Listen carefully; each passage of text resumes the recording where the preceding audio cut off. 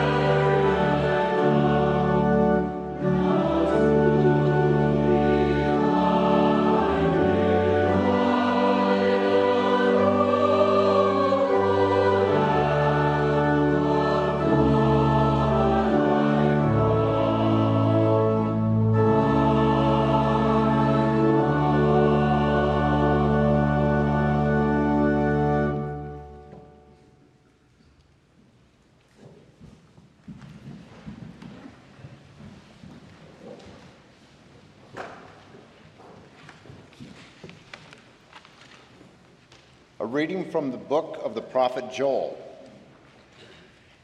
Below the trumpet of Zion, sound the alarm on my holy mountain. Let all the inhabitants of the land tremble. Or the day the Lord is coming, it is near, a day of darkness and gloom, a day of clouds and thick darkness. Like blackness spread upon the mountains of a great and powerful army comes, like there has never been from of old, nor will again after the ages to come. The Lord utters his voice at the head of the army. How vast is his host! Numberless are those who obey his command. Truly the Lord Truly, the day of the Lord is great, terrible indeed. Who can endure it? Yet even now, the Lord, return to me with all your heart, with fasting and weeping, and with mourning, rend your hearts and not your clothing. Return to the Lord, your God, for he is gracious and merciful, slow to anger and abounding in steadfast love, and relents from punishing.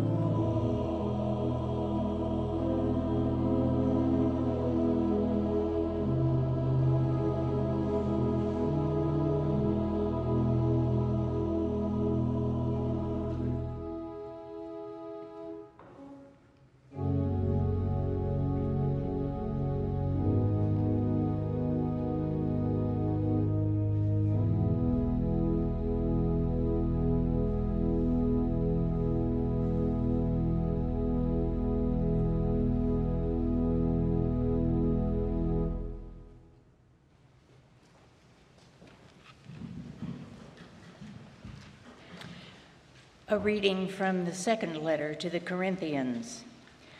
For the love of Christ urges us on, because we are convinced that one has died for all, and therefore all have died. He died for all, so that those who live might live no longer for themselves, but for him who died and was raised for them. For our sake he made him to be sin who knew no sin, so that in him we might become the righteousness of God. As we work together with him, we urge you also not to accept the grace of God in vain. For he says, "At an acceptable time I have listened to you, and on a day of salvation I have helped you." See, now is the acceptable time. See, now is the day of salvation.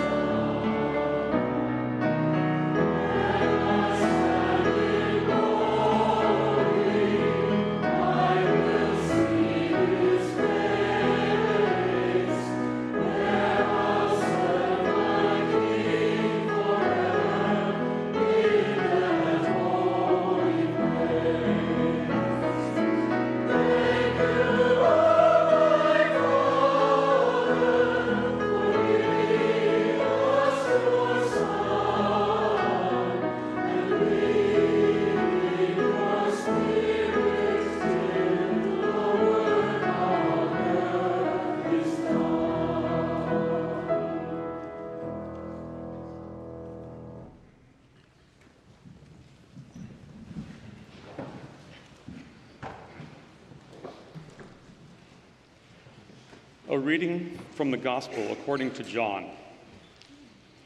Now, before the festival of the Passover, Jesus knew that his hour had come to depart from this world and go to the Father. Having loved his own who were in the world, he loved them to the end. The devil had already put into the heart of Judas, son of Simon Iscariot, to betray him. And during supper, Jesus, knowing that the Father had given all things into his hands, and that he had come from God and was going to God, got up from the table, took off his outer robe, and tied a towel around himself. Then he poured water into a basin and began to wash the disciples' feet and to wipe them with the towel that was tied around him. He came to Simon Peter, who said to him, "Lord, are you going to wash my feet?" Jesus answered, "You do not know now what I am doing, but later you'll understand." Peter said to him, "You'll never wash my feet." Jesus answered, "Unless I wash you, you have no share with me." Simon Peter said to him, "Lord, not my feet only, but my hands and my face."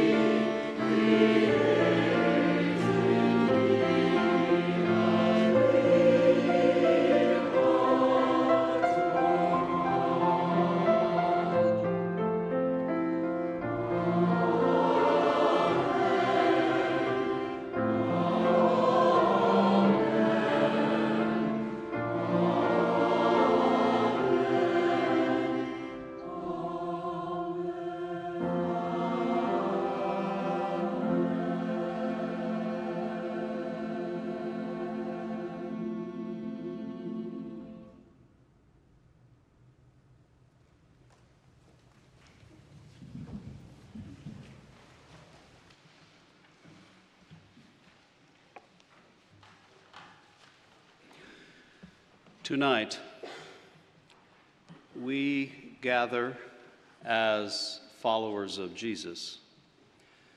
We gather to engage a Christian tradition that stretches back to its formal beginning at the Council of Nicaea in the year 325.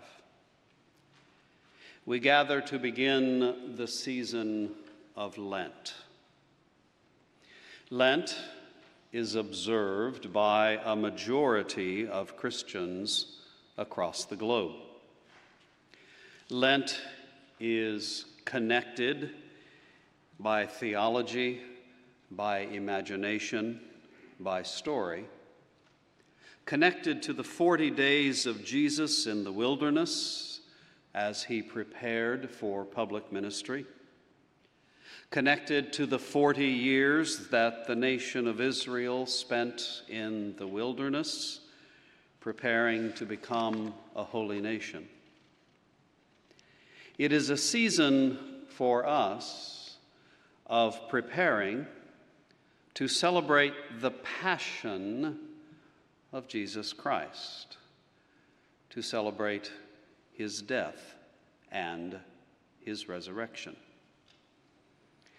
It is a season of reflection, of confession, of repentance, of forgiveness, of spiritual renewal. It is a season that prepares us so that we might rightly worship and celebrate and be filled again with the life-giving joy and power that is ours because our Savior lives. Tonight, we begin a time of reflecting on words recorded by the Apostle John. On every Sunday that we gather in this season of Lent, we will ponder some of the words that John wrote as he told the story of Jesus in those days and weeks leading to the Passion. We do not know for sure, nor do I believe can we ever know for sure, exactly when John put pen to paper to write his gospel. Surely he had been thinking and praying and discussing and reflecting for years about the question of who Jesus was and of what Jesus did in this pivotal moment of human history that we now call Easter. As John writes, he begins the final section of his gospel, his story about the good news of Jesus. He begins with these lines in the first verse of the 13th chapter as we now mark that place. Now, before the festival of the Passover, Jesus knew that his hour had come to depart from this world and go to the Father. Having loved his own who were in the world, he loved them to the end. Who was Jesus? He was the love of God in human person and human form. What did Jesus do? Jesus loved us. Now, this conviction that Jesus was actually God as well as human was a new thought, a new reality over which the church sometimes argued, often struggled, but then finally came to confess and to admit, and in some sense to understand, but never totally, of course. The connection that the church made between Jesus and God should not be surprising, because for the first disciples, and then for all who followed, it came to be clear that in the life, in the words, in the actions, in the ministry, in the sacrificial death and then in the resurrection of Jesus, we were experiencing God's supreme expression of love. Now, the conviction that God is loving was nothing new, of course, especially to those of the Jewish family to whom Jesus was born. In just one of hundreds and hundreds of examples from the Old Testament, we read in the prophet Joel this call: "Return to the Lord your God, for he is gracious and merciful, slow to anger, and abounding in steadfast love." Of course, there were all kinds of reasons that John and the other disciples who knew Jesus knew that Jesus loved them. We will not try to give all of those examples here, but we will focus on the one of which John writes. An example, an expression, an outpouring of love that in John's memory was the beginning of the story of the end and then the new beginning. Jesus and the disciples were gathered together for supper. During supper, Jesus did something that was completely surprising. It was socially unheard of, and it caught everyone off guard. Remember that by now Jesus is a revered teacher. He is a mentor. He is the master of apprentices who are learning about God from him. In Jesus' surprising, you might even say socially inappropriate act, Jesus reversed the roles. Jesus began to wash his disciples' feet.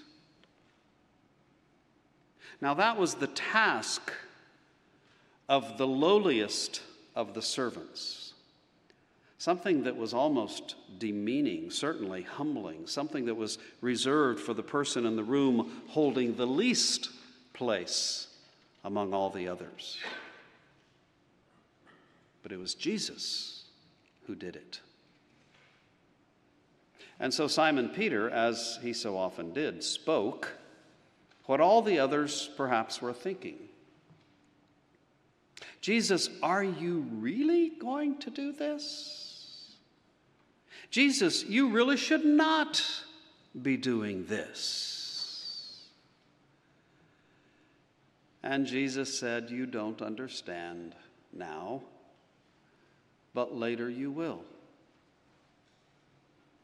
And then Jesus said, unless you are bathed by me,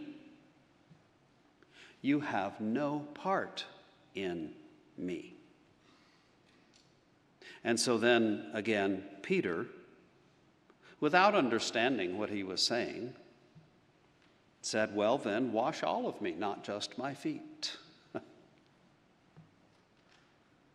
As the story would unfold and as Jesus' disciples slowly began to understand, it would be clear that Jesus was about the business of washing the disciples in so many ways. Literally of bathing his disciples in the present reality of God in their lives. At one level, we might say that Jesus embodies the humble service that issues forth when one loves another, the humble service that should characterize all true disciples. At another level, Jesus demonstrates that his coming sacrifice will be the way by which we are washed of our sin. And at another level entirely, Jesus indicates that if we are to follow him, as a way of being his disciples, his apprentices, so that we might become like him, and in becoming like him, become all we are meant to be in the first place, then we also will give ourselves in sacrificial love to others. We don't know if one of the later apostles, Paul, knew about this story from John. But surely he knew of the truth behind it when he wrote to the Christians in Corinth, "For the love of Christ urges us on, because we are convinced that one has died for all, therefore all have died.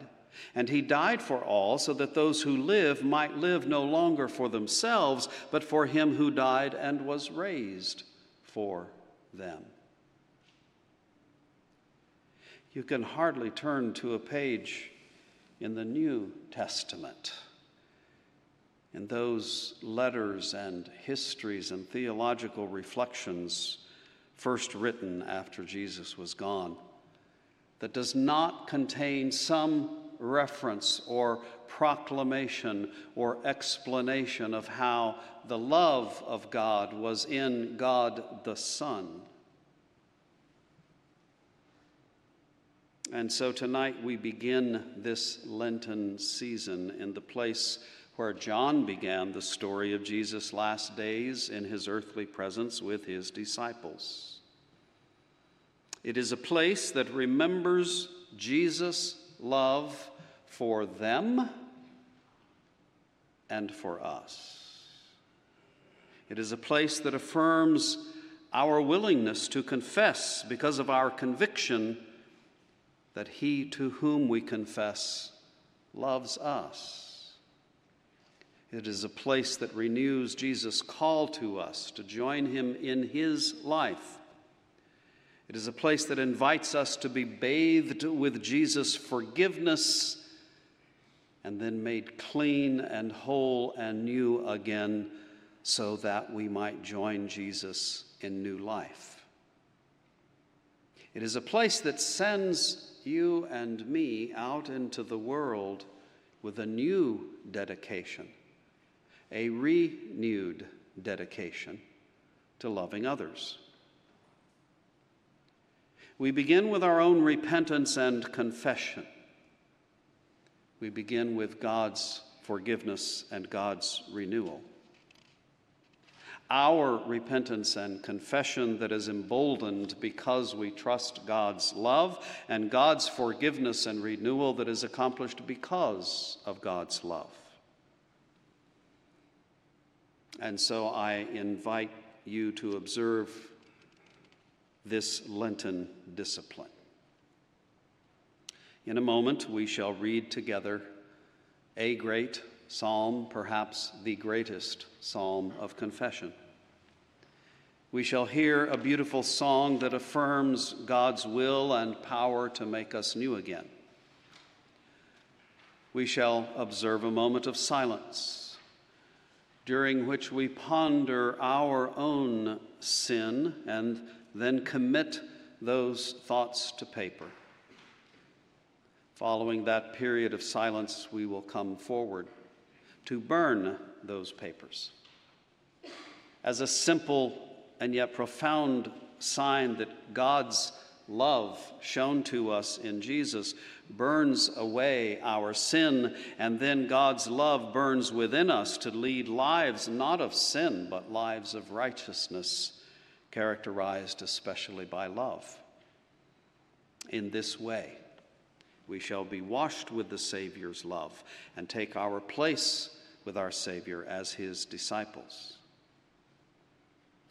Following this act of contrition, we invite you to receive the anointing of oil and the imposition of ashes and the blessing of a pastor as signs of God's blessing upon you, signs of God's mercy, God's forgiveness, God's grace, and supremely God's love.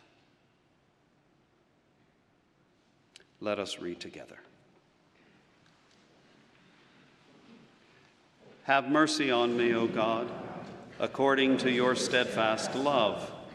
According to your abundant mercy, blot out my transgressions. Wash me thoroughly from my iniquity and cleanse me from my sin. For I know my transgressions, and my sin is ever before me. Against you, you alone, have I sinned, and done what is evil in your sight, so that you are justified in your sentence and blameless when you pass judgment. Indeed, I was born guilty, a sinner when my mother conceived me. You desire truth in the inward being, therefore teach me wisdom in my secret heart. Purge me with hyssop, and I shall be clean. Wash me, and I shall be whiter than snow. Let me hear joy and gladness. Let the bones that you have crushed rejoice. Hide your face from my sins and blot out all my iniquities. Create in me a clean heart, O God, and put a new and right spirit within me. Do not cast me away from your presence, and do not take your Holy Spirit from me. Restore to me the joy of your salvation, and sustain in me a willing spirit. Then I will teach transgressors your ways, and sinners will return to you. Deliver me from bloodshed, O God of my salvation, and my tongue will sing aloud of your deliverance. O Lord, open my lips, and my mouth will declare your praise. For you have no delight in sacrifice. If I were to give a burnt offering, you would not be pleased. The sacrifice acceptable to God is a broken spirit, a broken and contrite heart, O God, you will not despise.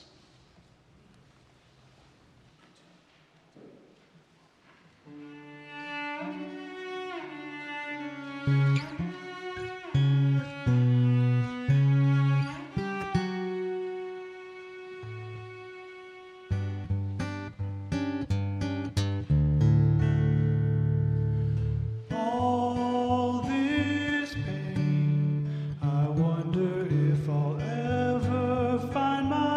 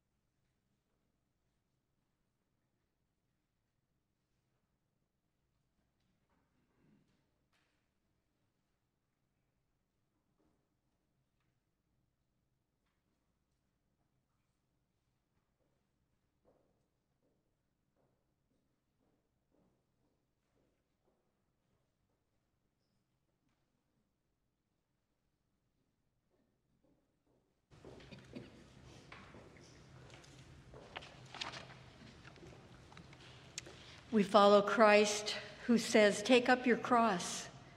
We follow Christ who bids us to come and die. We follow Christ who summons us to new life. People of God, friends, let's draw close to Christ in prayer. God of the ashes, we thank you that you have come to us in Jesus, the servant Christ, whose disciples we are. Suffering, Lord, a cradle and a cross, and between these, your life, Bethlehem and Jerusalem, a birth and a death. You, wonderful Savior, a man of sorrows who often wept. You, dear Lord, a man of joy who also kept sensitivity and compassion alive and real. Today, O God, let us feel the surge of your life, the beauty of your love, and the power of your cross. And God, when the journey gets too hard, when we feel depleted, when our compassion turns to complaining, when our efforts towards justice and mercy seem to get us nowhere, remind us, dear Lord, the humility part, that it is you who has made us and not we ourselves. That the saving of the world, or even one part of it, is not on our shoulders. It is then we can come to you, and you will give us rest. With rest, we'll remember what it is that we are about. Oh God, may we journey well with you these 40 days, and may our companionship be pleasing to you. In the name of our Savior Jesus, amen.